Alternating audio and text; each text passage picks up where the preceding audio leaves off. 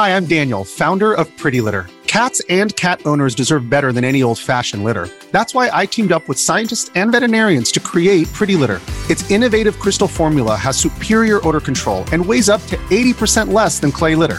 Pretty Litter even monitors health by changing colors to help detect early signs of potential illness. It's the world's smartest kitty litter. Go to prettylitter.com and use code SPOTIFY for 20% off your first order and a free cat toy. Terms and conditions apply. See site for details. Video games. How they're made. The people who make them. The stories behind it all. You're listening to Random Access Memories by Ron's Pies. Enjoy the show. Like it or not, our favorite games are going to get old at some point. So old that newer generations won't be able to appreciate some of the more minute details of the game or its cultural significance. Take me, for example. I didn't play Super Mario 64 until well after I had played Mario Sunshine and Galaxy, and while I can appreciate the historical significance of Mario 64, I don't particularly enjoy my time playing it all that much. But when it was new, players weren't exposed to modern conventions like not being kicked out of a level just for falling off a ledge. What was normal then is frustrating now, and that's where remasters and remakes come in. Without remasters and remakes, specific games might be stranded on the platform they came out on and slowly age away, only lingering in the minds of the people who played them when they were new. Without remasters or remakes, the only way to play certain games is through unofficial or otherwise illegal means. This is the space where the unsung heroes of the gaming industry come in. The port houses, the studios that don't make original or new projects. They just do their best to enhance an existing project and make it more easily accessible to modern audiences. It's not a glamorous job. You're not making groundbreaking projects that change the shape of the industry. You're not really planting your own flag on creative enterprise. Unless you're the studio that stands above all others in that regard. Unless your work on existing projects is remarkable enough to be legendary in its own right. How many studios can you name that only make remasters and remakes? There is one that stands head and shoulders above the rest, the one that has defined what a remaster and remake can and should be: Bluepoint Games. Welcome to Random Access Memories, a gaming podcast dedicated to the stories behind video games. This podcast is an in-depth look at a variety of the different franchises, developers, and studios around the world that form the greatest entertainment medium in the world. History, conversations, fun facts about franchises you thought you knew everything about. This is Random Access Memories. Random Access Memories is a podcast produced by Ron's Pies, a YouTube channel dedicated to in-depth looks at video games. If you like the podcast, please follow the show on your podcast distribution platform of choice, leave a positive review, and subscribe to the channel. With that, please enjoy the show. Hello and welcome to episode 7 of Random Access Memories. I'm your host, Wade Ronspies, and I meant it from last episode. We're back on schedule. And if you missed the last episode, Keegan, my co-host, has been swamped with schoolwork and his actual job, so he's going to be chiming in on a bit of a case-by-case basis from here on out. Okay, with that preamble out of the way, let's just get started. So, why make an episode on Bluepoint Games? Of all the fascinating stories still left untouched by this podcast, why am I focusing my time and effort on something that's not the Nintendo PlayStation or the console wars between Sega and Nintendo? Well, to be perfectly honest, it's due to Bluepoint's latest project, a full-fledged remake of the PS3 classic Demon's Souls, due out as a launch title for the PlayStation 5 this November. Between Demon's Souls and Bluepoint's previous projects, their reputation in the gaming industry is high, to say the least. But where did they come from? Who are the people behind some of the industry's greatest remasters? How did Bluepoint become the absolute juggernaut we know today, one on the verge of creating original projects from scratch? Well, as a matter of fact, that's actually where Bluepoint started in the first place. The story of Bluepoint Games begins at another legendary studio, Retro Studios in Austin, Texas. At Retro, there were two game engineers, Marco Thrush and Andy O'Neill. The pair were developers on one of the most iconic trilogies of all time, Metroid Prime. O'Neill had more experience than Thrush. He served as a technical lead after working at Acclaim on 2 Turok games. The two developers also contributed to Metroid Prime 3 Corruption, but in 2006, the pair left Retro Studios to begin their own independent studio in Austin, Bluepoint Games. Their first project as an independent studio was actually a launch title for the PS3, a PlayStation Network game called Blast Factor. Blast Factor is a basic 2D arcade shoot-'em-up. It was definitely meant to rival Xbox's Geometry Wars. The two games are eerily similar. Both utilize a pretty basic visual style, but one with a lot of flair and particle effects. By no means was Blast Factor a mind-blower, nor was it really a Geometry Wars competitor. While Geometry Wars would get releases all the way up to 2014, Blast Factor is a mostly forgotten launch game that got pretty average or middling reviews. However, Blast Factor did receive DLC support from Bluepoint all the way up to December 2008, so it must have performed well enough to warrant post-release content and trophy support. Not bad for a game whose code was written by one man, Andy O'Neill, in a spare room. In 2009 though, Bluepoint would begin their journey as the studio we know them as today. God of War 3 was on the horizon at the time, and to drum up some hype and to make the first two games accessible to people who may have missed out on them when they came out on PS2, PlayStation commissioned Bluepoint Games to remaster God of War and God of War 2 in HD for the PlayStation 3. This was actually the first in a long line of internally developed HD remasters for the PlayStation 3. A line that would also include games like Sly Cooper, Ratchet & Clank, and Jak and Daxter. Lots of small studios were commissioned by PlayStation for these remasters, but it was during this time that Bluepoint really separated itself from its peers and impressed PlayStation and other publishers across the industry. But what was the Bluepoint touch for God of War? The God of War collection was God of War 1 and 2 and all of their bonus materials both on one Blu-ray disc, both games running in 720p, 60 frames per second, and with full trophy support. Early copies of the collection even included the E3 demo of God of War 3, further cementing the HD collection was indeed made for the build-up to God of War 3. By all means, the God of War HD collection is very bare bones by modern standards, but their work on up-resing God of War using their own custom engine was impressive enough to land them some more opportunities, ones that would truly put Bluepoint on the map as a unique brand. And before I move on, I want to note that Bluepoint didn't work on the remasters of the PSP God of War games. Those were handled by Ready at Dawn, the developers who made the PSP God of War games in the first place. However, the two collections would collide in God of War Saga, a bundle including every single God of War game in one box, released in 2012. And that's actually how I played the God of War series. Anyway, next up, Wave 2 on PlayStation's HD Classic Collection series, and another 2-for-1 from Bluepoint, Ico and Shadow of the Colossus. For this collection, Bluepoint actually worked in collaboration with the studio that created those two legendary games, Team Ico. Now, I could go on and on about Shadow of the Colossus, the game that made Roger Ebert decide that games are indeed art, and how it's actually a bit symbolic in the grand scheme of the Bluepoint journey. But you don't need me to tell you how good Shadow of the Colossus is right now, because I'll do that later on in the show. The point is that, at this moment of time in 2011, Bluepoint was making an HD remaster of Ico and Shadow of the Colossus.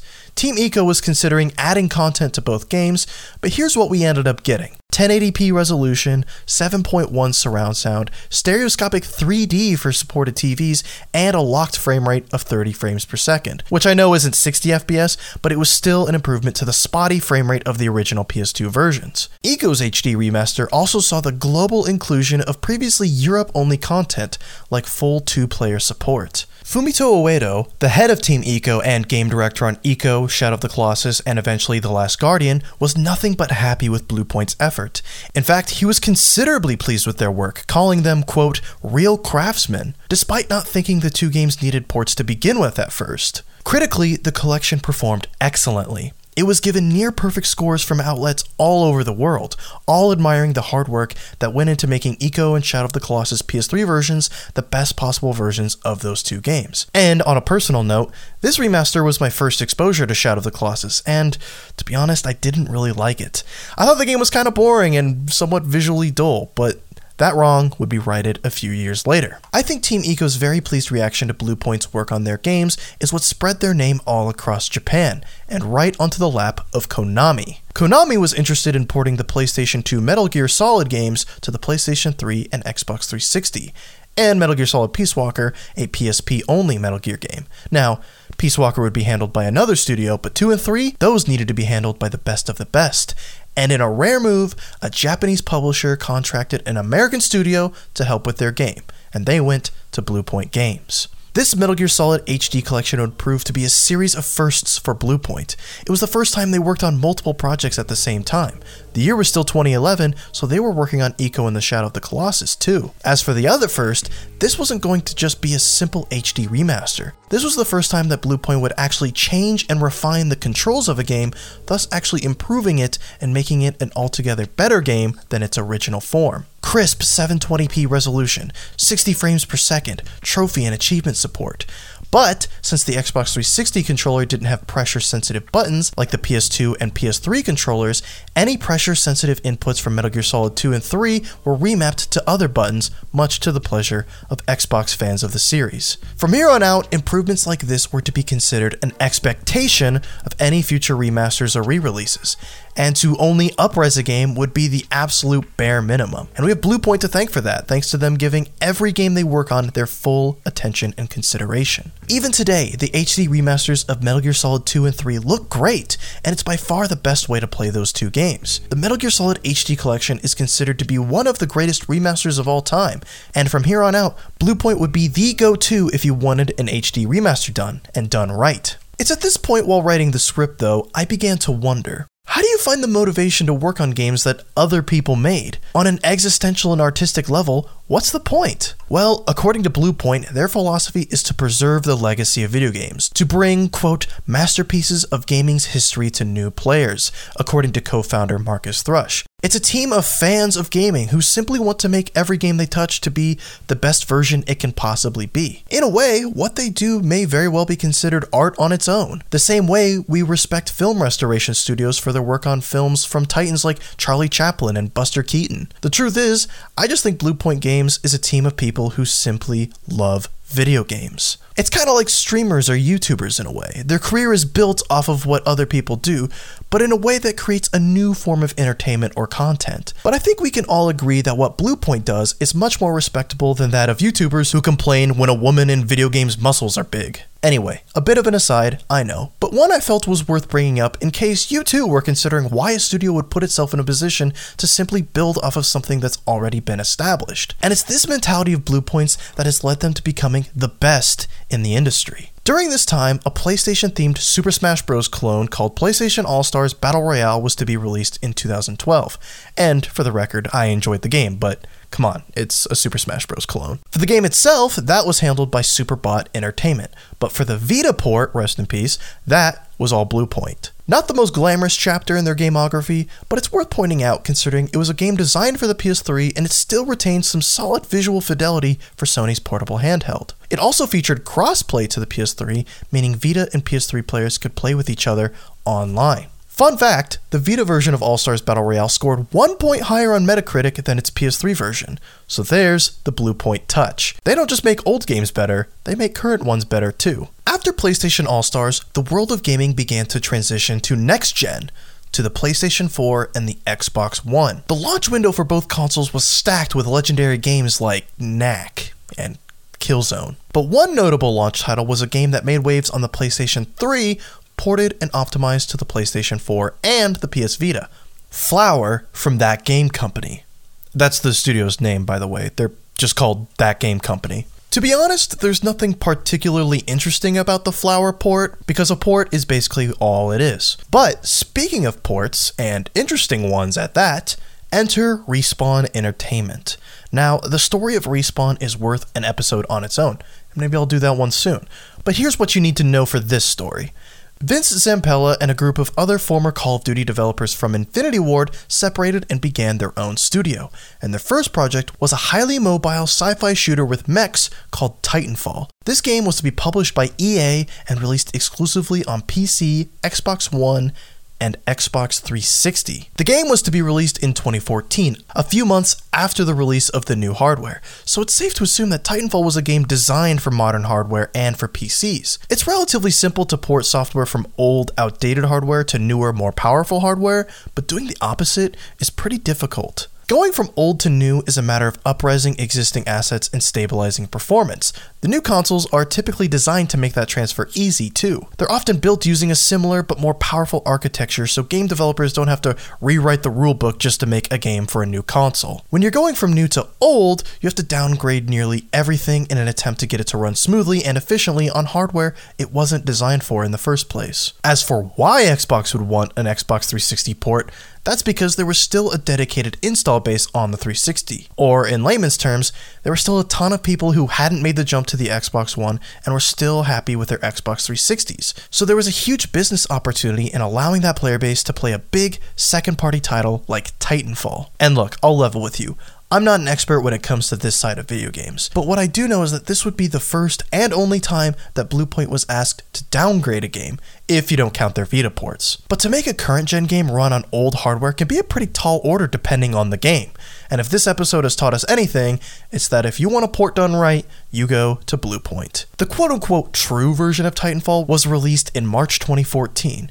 The Xbox 360 version was released 1 month later in April. Titanfall's Xbox 360 port was pretty well received. The experience was pretty analogous to the Xbox One version, much to the pleasant surprise of anyone who picked up a copy for the 360. It's not as pretty, but it functioned identically and ran at 60 FPS, in part due to Respawn's decision to use a version of the Source engine, the engine created by Valve for Half-Life 2, for Titanfall. It's easy to forget that Bluepoint is an independent studio. Even today, despite all their work for PlayStation, they're still a free agent. But I suspect they'll be acquired by PlayStation soon though, considering Xbox's recent acquisition of Bethesda Softworks. They'll be looking to scoop up a variety of different studios in response to that move, with their last major acquisition being Insomniac Games last year. Having Bluepoint as an exclusive resource for the upcoming generation will be incredibly valuable, especially considering there are stirrings that Bluepoint may return to making original games after the next project or two. But even though they're still technically an indie studio, all of their work from here on out would be for PlayStation, and in my opinion,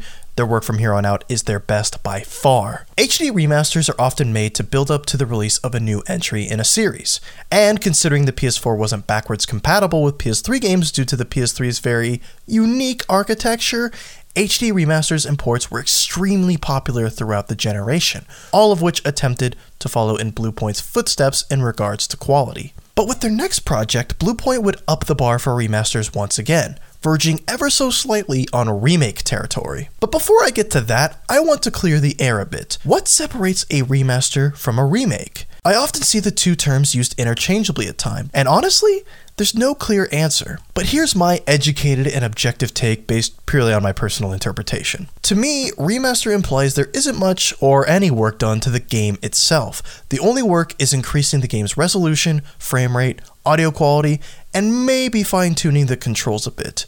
To me, the best example of a remaster is Bluepoint's very own Metal Gear Solid HD collection. It's the same game with all of the content across all its various editions, but optimized for new hardware with some very slight changes and improvements. A remake, on the other hand, is a game where the content of the game has been changed, particularly the game's assets. This is where things get dodgy, but the reason I consider a game like Modern Warfare Remastered to be a remake instead of a remaster is because it's not the same game but optimized.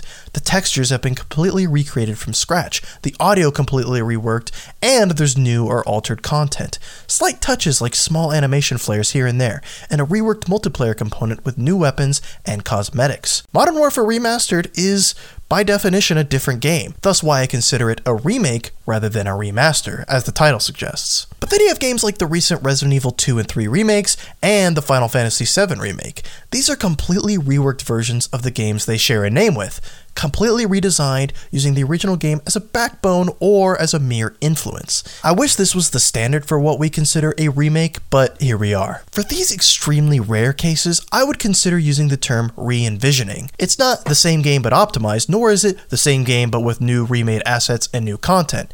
It's a completely new game, a completely separate experience from the original game. Nowadays, with the advent of ray tracing on consoles, the line has been blurred even more. Spider-Man Remastered, Devil May Cry 5 Special Edition.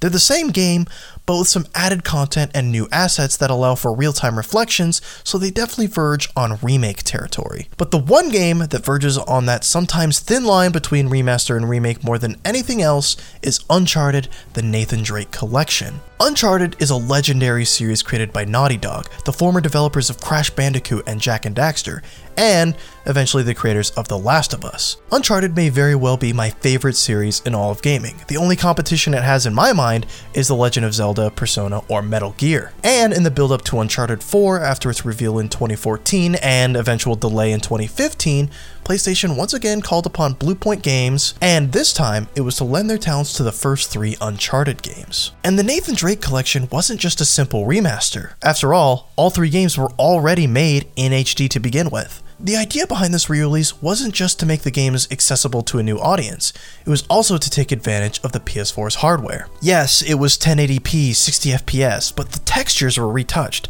the lighting was improved, character models were updated, and there were even some new modes and features never before included in any Uncharted game. 2 new difficulties were added on both sides of the spectrum, one for explorers who just wanted the story, and another for the people who for some reason thought crushing wasn't punishing enough. And there was also a speedrun mode that timed the player and featured leaderboards. All 3 games also had their own platinum trophies, and photo mode, a relatively new idea at the time, was implemented, allowing players to shoot and share pictures anytime they wanted to. The only thing it was missing was the multiplayer components of Uncharted 2 and 3, but it did include a beta code for Uncharted 4's multiplayer when it was new. Honestly, if I was operating under my own personal rules, I'd have to say that the Nathan Drake Collection is a remake.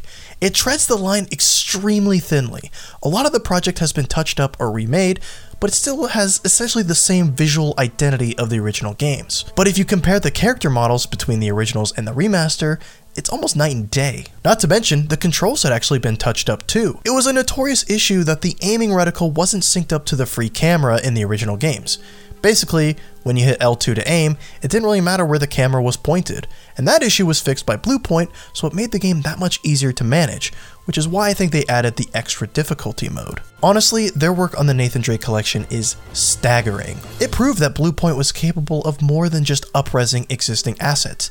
They could make and implement their own. Similar work was done on Gravity Rush Remastered, a port of a Vita game created in the lead up to Gravity Rush 2, which wasn't going to be on the PS Vita. So for the sake of consistency and because the Vita wasn't the most popular console in the world, it made sense to put one of that system's best games on a home console. Bluepoint gave it their Nathan Drake Collection touch, improved lighting, new character models, full DualShock 4 support, again, just a top to bottom improvement that again, skirts the line between remaster and remake. But that's where the name Remastered stopped being applied to Bluepoint's projects. This is where their talents were going to be utilized to their maximum. This is where they got the respect and responsibility typically only given to internal, first-party studios. They were about to finally take off the gloves and create a full, from-the-ground-up remake of a game, and not just any game. It was a game that Bluepoint already had a deep connection to, a game they already worked on previously, a Goliath of the industry, a game that placed in the top 5 list for nearly every single employee at Bluepoint. Shadow of the Colossus. This was the turning point for Bluepoint. This is the moment their future became sealed and their name etched into a very unique spot in video game legend. Their work on Shadow of the Colossus is mind-blowing. 3 years of hard work to completely recreate the aesthetic of the original game, but with a visual fidelity similar to, no, beyond what people would expect from a brand new title. Originally, it started as yet another crack at making the definitive version of Shadow of the Colossus. But as we know now, that idea evolved into something magnificent. Their remake used the raw code from the original game, but every single visual asset was completely original. The controls were reworked, and on PS4 Pro, it was playable in 4K resolution and high dynamic range. And I cannot understate just how stunning this game's visuals are, and it's probably why I fell in love with Bluepoint's remade version of the game rather than the original game. One of my biggest issues with the original project was that it felt too empty, which was intentional, but the entire world had a level of flatness and lifelessness to it. But in the remake, the world retained that lifelessness, but in a way that worked toward the narrative's inherent sadness, rather than just being kind of dull to look at. The grass flows with the wind, the sky is filled with crushing ominousity, the horizon appears haunting yet inviting. The forests are lush with gorgeous vegetation and vibrant colors, the sounds of the river are deep with relaxing tones, and the trek to and from each colossi is laced with subtle melancholy and deep contemplation. Bluepoint's Shadow of the Colossus is brilliant because it does exactly what it needs to do. It evokes the exact same emotions the original game did when it came out in 2005, but emotions that were hard to feel from a modern perspective. I can't imagine myself stopping and admiring the view in the original game, but that's exactly what I did multiple times in Bluepoint's remake. The remake is brilliant because it showcases Shadow of the Colossus as the masterpiece it is, and at its best. Originally, the framework was created by Team Ico, but the craftsmanship from Bluepoint is what truly puts the Shadow of the Colossus remake over the edge as not only the best version of the game, but also one of the best remakes and best games ever created. I love this game. It was far and away one of my favorite games of 2018. But unfortunately, in the following year, tragedy struck Bluepoint Games. On June 10th, 2019, at the age of 47, Bluepoint co-founder Andy O'Neil passed away in Austin, Texas. His passing was announced by Bluepoint Games on Facebook. In the post and in his obituary, he was remembered for a variety of different things. He could start and finish a novel in 72 hours. He was a talented guitar player. He loved biking through nature. He loved martinis. He loved Austin, Texas, and treated it like a hometown despite being born and raised in England. And he always pushed the team at Bluepoint to excel beyond what was thought to be possible. He is the reason Bluepoint is what it is. He's the reason Bluepoint always went above and beyond at every single thing they did. If you love Bluepoint, and if you love remasters and remakes, and if you love Metroid Prime, Andy O'Neil is a man you should be thankful for. And in case you were wondering what parts of Metroid Prime he was responsible for, here's just a few. The Morph Ball, wall jumping, screw attacks, the plasma and dark beam, and split-screen multiplayer on Metroid Prime 2. He was an engineer on all of it. Andy O'Neil was a programming wizard, and it's only right that he be remembered as such.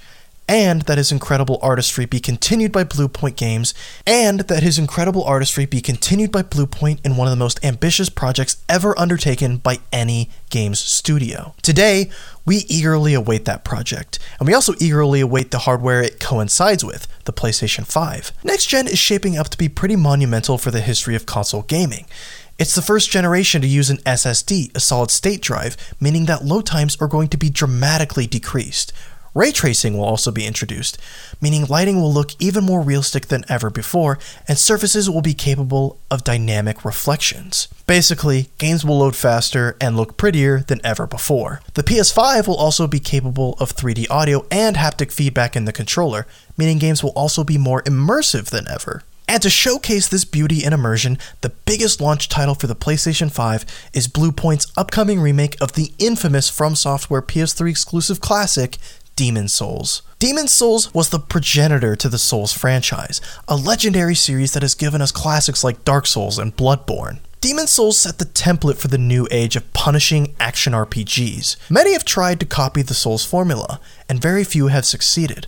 But regardless of how many have tried and failed, or tried and succeeded, no one can do it better than the Souls series. But not many have actually had the chance to play the origins of this incredible series. Demon's Souls was a PlayStation 3 exclusive, developed by From Software and published by Atlas USA in 2009. The only way to play it today is to either dig out your PS3 and use that, or to do some not entirely legal things on your PC. Either way, many remiss the fact that such an infamously difficult game has been effectively stranded on old hardware and has been unavailable in any official capacity for a very, very long time. And that's just one of the reasons people are excited for the upcoming remake. Another, of course, is that the game itself is fantastic and is home to some of the best levels and bosses in the entire series. Demon's Souls is often ranked low when compared to its successors like Dark Souls 3, but that's like saying Twilight Princess is often ranked low when compared to its successors like Breath of the Wild. Demon's Souls is also considered to be possibly the most difficult game in a series infamous for its intense difficulty. The director, Hidetaka Miyazaki, even personally apologized for some of the particularly difficult parts of the game. But in the context of today, Demon's Souls was a very, very ugly game, even when it came out in 2009. I mean, this was the year Uncharted 2 came out. Demon's Souls looks like a PS2 game in comparison. So not only is it a great game in need of greater accessibility, it's also a great game in dire need of a visual overhaul. And the Bluepoint remake looks absolutely staggering. The ray tracing is stunning, the NPC animation is incredibly detailed, the particle effects are great, the loading speed is remarkable, and every single inch of the game has been visually redesigned and created from scratch. Redesigned bosses, areas, and art, and the PS5's 3D audio is used to excellent effect. It's hard to go over everything Bluepoint has done to Demon's Souls considering it's not out until November, but it's clear to see right now that a tremendous amount of effort has gone into this remake.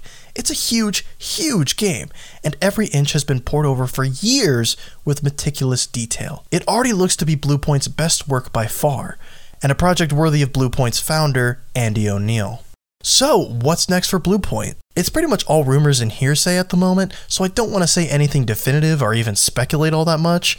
There have been rumors about a Metal Gear Solid remake, or Symphony of the Night, or Resistance Fall of Man. There's also stirrings that they're interested in making an all-new original project, not based on any other work. Bluepoint has also stated their interest in continuing their working relationship with PlayStation, so perhaps an acquisition lies on the horizon? It's hard to say, so I'll just end it on this. Let's just be excited for Demon's Souls for now, and see where life goes after that, alright? And that's everything you need to know about Bluepoint Games. I hope that you learned something new or got some newfound appreciation for one of the most underappreciated studios in the gaming industry. The story of Bluepoint is the story of extraordinarily talented people who love video games enough to do some of the most thankless and yet most important work in the industry. They're a team who loves video games as much as we do. Only a little bit more, I think. Thanks for listening to this episode of Random Access Memories, and I hope you'll join me next time. Thank you for listening to Random Access Memories, and I hope you enjoyed the episode. If you want more, check out our previous episodes and or subscribe to the show on the podcast platform of your choice. This podcast was produced by Ron's Pies on YouTube, so please check the channel out, subscribe, and share the show. You can follow me on Twitter at WadeLikesPie and Keegan at Key_Gan_Jin. See you next time.